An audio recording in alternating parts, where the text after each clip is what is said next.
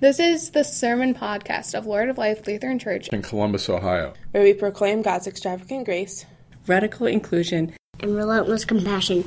Join us for worship on Sundays at 8 a.m., 9 a.m., or 11:15 a.m. This is Lord of Life. There's a place for you here. For information, please visit our website at www.acceptingall.com. Good morning. The first lesson comes from Jeremiah chapter 17. Thus says the Lord, "Cursed are those who trust in mere mortals and make mere flesh their strength, whose hearts turn away from the Lord. They shall be like a shrub in the desert, and shall not see when relief comes. They shall live in the parched places of the wilderness, in an uninhabited salt land. Blessed are those who trust in the Lord, whose trust is the Lord. They shall be like a tree planted by water, sending out its roots by the stream.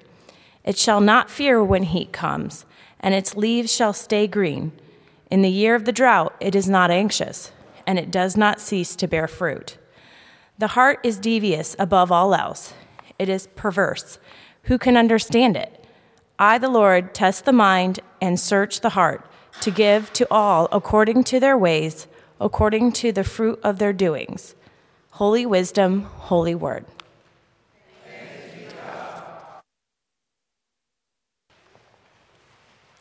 The second lesson comes from 1 Corinthians chapter 15. Now, if Christ is proclaimed as raised from the dead, how can some of you say there is no resurrection of the dead? If there is no resurrection of the dead, then Christ has not been raised. And if Christ has not been raised, then our proclamation has been in vain, and your faith has been in vain. We are even found to be misrepresenting God, because we testified of God that he raised Christ, whom he did not raise, if it is true that the dead are not raised. For if the dead are not raised, then Christ has not been raised. If Christ has not been raised, your faith is futile, and you are still in your sins. Then those also who have died in Christ have perished. If for this life only we have hoped in Christ, we of all people must be pitied. But in fact, Christ has been raised from the dead, the first fruits of those who have died. Holy wisdom, holy word.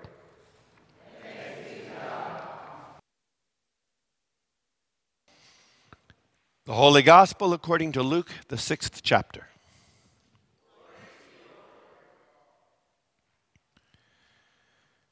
Jesus came down with the 12 and stood on a level place with a great crowd of his disciples and a great multitude of people from all Judea, Jerusalem, and the coast of Tyre and Sidon. They had come to hear him and to be healed of their diseases, and those who were troubled with unclean spirits were cured. And all in the crowd were trying to touch him, for power came out from him and healed all of them.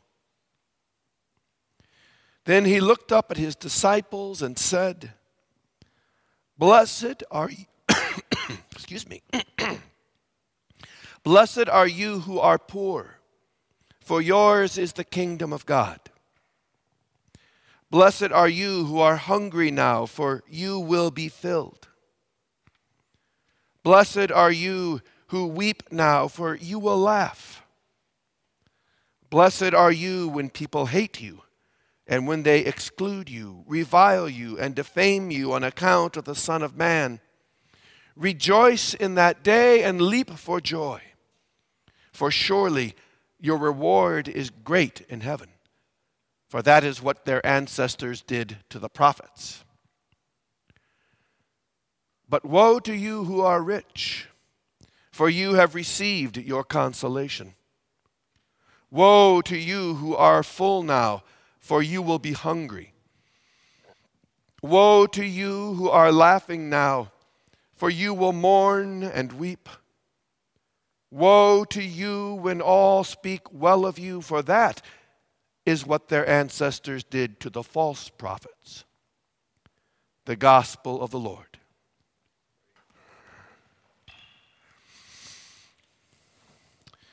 Well, not everything always turns out exactly as we hope. We had a faithful, hearty group here yesterday to hand out coffee and hot chocolate to people driving by, inviting them to turn in and get free stuff. I think we gave away 2 cups of coffee. No, hot chocolate. Not for lack of trying. We had, I think, 3 stations out there along the road, and they had the moves. They were waving those signs, they were dancing, and I mean not just for 15 minutes. I mean, 2 hours worth of this kind of stuff. But sometimes, I guess, you have to look not so much to the result as to the process. Somehow that has something to do with today's reading. Maybe I'll figure that out by the time I get to the end of the sermon. I always get a little bit bemused when I'll see a story on the news of some group in a community who has filed a lawsuit to try to get the 10 Commandments displayed in the town square, at the courthouse, or wherever. I kind of understand where they're coming from, and I appreciate the sincerity. But as I understand it, according to the Apostle Paul, no one has ever been able to keep the 10 Commandments. Do we really want a law code that we can't keep on permanent display, rubbing our noses in it every single day? And somehow I think by the same token, when I go into Christian bookstores, I'll oftentimes see the Beatitudes etched on little plaques or faux stones or whatever. And we find them to be beautiful, hopeful words. Blessed are the hungry. Blessed are the poor. Blessed are those who suffer and are persecuted. And I think we find it beautiful because we identify ourselves as the hungry and the poor and the oppressed. You don't often see etched in beautiful script, "Woe to you who are rich. Woe to you who are well fed. Woe to you." And yet, don't we resemble that side more than the other? Don't most of us have enough to eat and more? Don't most of us have enough money to get by? I don't think many of us are ridiculed and persecuted for our faith. It seems to me that somehow these words are rather hopefully appropriated, and we overlook the challenge that they bring to us. A challenge that perhaps wasn't lost on those who heard those words the first time around. I wonder if maybe sometimes our place rather is alongside those of so many of the stories that Jesus tells, where that first becomes last and the last becomes first. That we find ourselves in the company of the wealthy farmer who brings in enough and more and builds extra silos. only to find in the end that it is worth nothing when, as Scripture says, his soul is required of him. Or we find ourselves in the company of that rich man who somehow overlooked Lazarus day after day, only to find in the end that he was on the wrong side of that divide.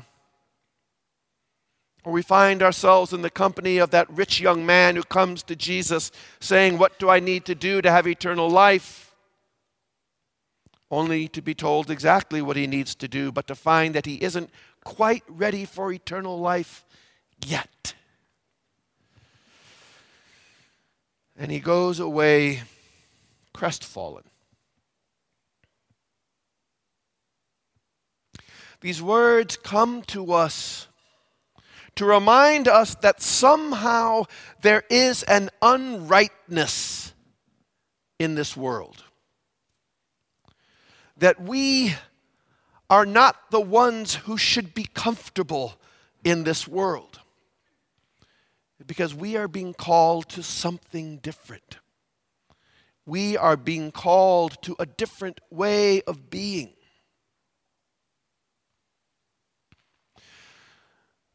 Scientists make much, or maybe I should say biologists, make much of the fact that we are composed mostly of water. And not just water, but salt water. Salt water in almost precisely the salinity of our oceans.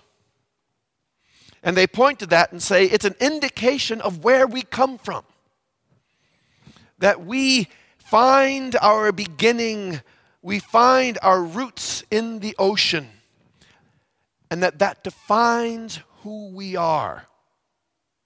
We can come out of the ocean onto dry land, but we have to carefully maintain our water level and our salinity level, or we will die. We carry with us an island of where we came from, a piece of the homeland.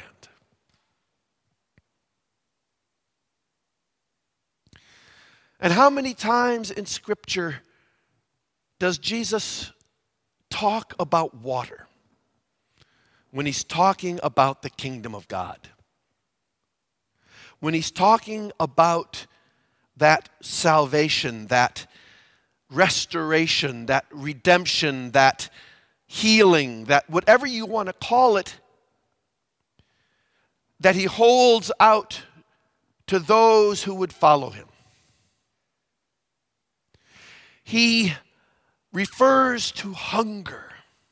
He refers to thirst as a way of understanding what it is about. I could get up in front of you and I'm pretty good at arguing. I could make an argument for why we really don't need water. I mean, come on, it's tasteless. It's worthless. I mean, you go to any restaurant, they give it to you free. I could argue long and eloquently right up to the moment that I get thirsty.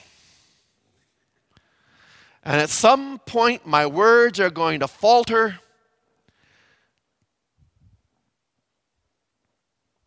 And I'm going to want a drink. No matter how eloquently I argue, at some point my DNA kicks in and reminds me that's what I'm about. And that is the only thing that can slake my thirst. I think when Jesus puts these Beatitudes before his disciples, it is a challenge to remember who they are. If you are well fed, remember who you are, and remember that your food is not yours alone, but belongs to all those around you. Maybe it's time to experience a bit of hunger for the sake of those beside you. After all, the problem wasn't that in that story of the rich man and Lazarus, that the man was rich. The problem was that he neglected to see Lazarus. He neglected to understand that his abundance should by rights also be his. If you are wealthy, maybe it's time to experience a little bit of poverty. Isn't that what that rich man who came to Jesus seeking eternal life should have seen? All he could see was that he couldn't let go of his wealth. All he could see was the loss that he would incur, not the gain that would come to those around him. That injunction should have been a source of joy rather than loss. These Beatitudes come to us reminding us that we are not yet where we should be. As I've said time and again, the kingdom of God doesn't look like this. And so we have to move toward that. Christ calls us again and again, "Come, you who are heavy laden.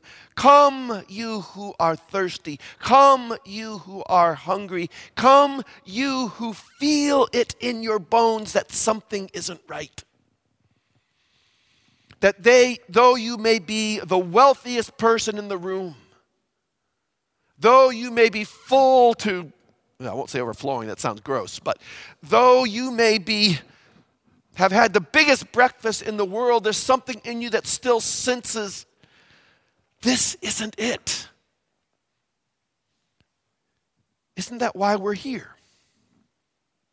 Isn't that why we have gathered week after week after week? Because we have heard the word of God, and we have sensed in it that it is holding something out to us, and it has aroused a hunger in us. It has aroused a thirst in us that makes us suddenly realize that what we have accounted as being full, as wealth, as abundance, maybe isn't the abundance and the fullness and the wealth that we think it is. Here it comes. Maybe that's why out there on the street yesterday, perfectly sane people were dancing around like idiots with signs. Because they sensed that the world needed just a little bit of generosity, a little bit of joy. Maybe those driving by needed to know that there were people, if just along the side of the road, who knew that they were alive and were willing to give them something to make their day just a little bit better. Maybe it wasn't so much in the coffee as it was in a shared smile as someone went by. Or maybe it was just in the fact that those who were handing it out for a moment remembered the importance of being hungry for the sake of those around them. Amen.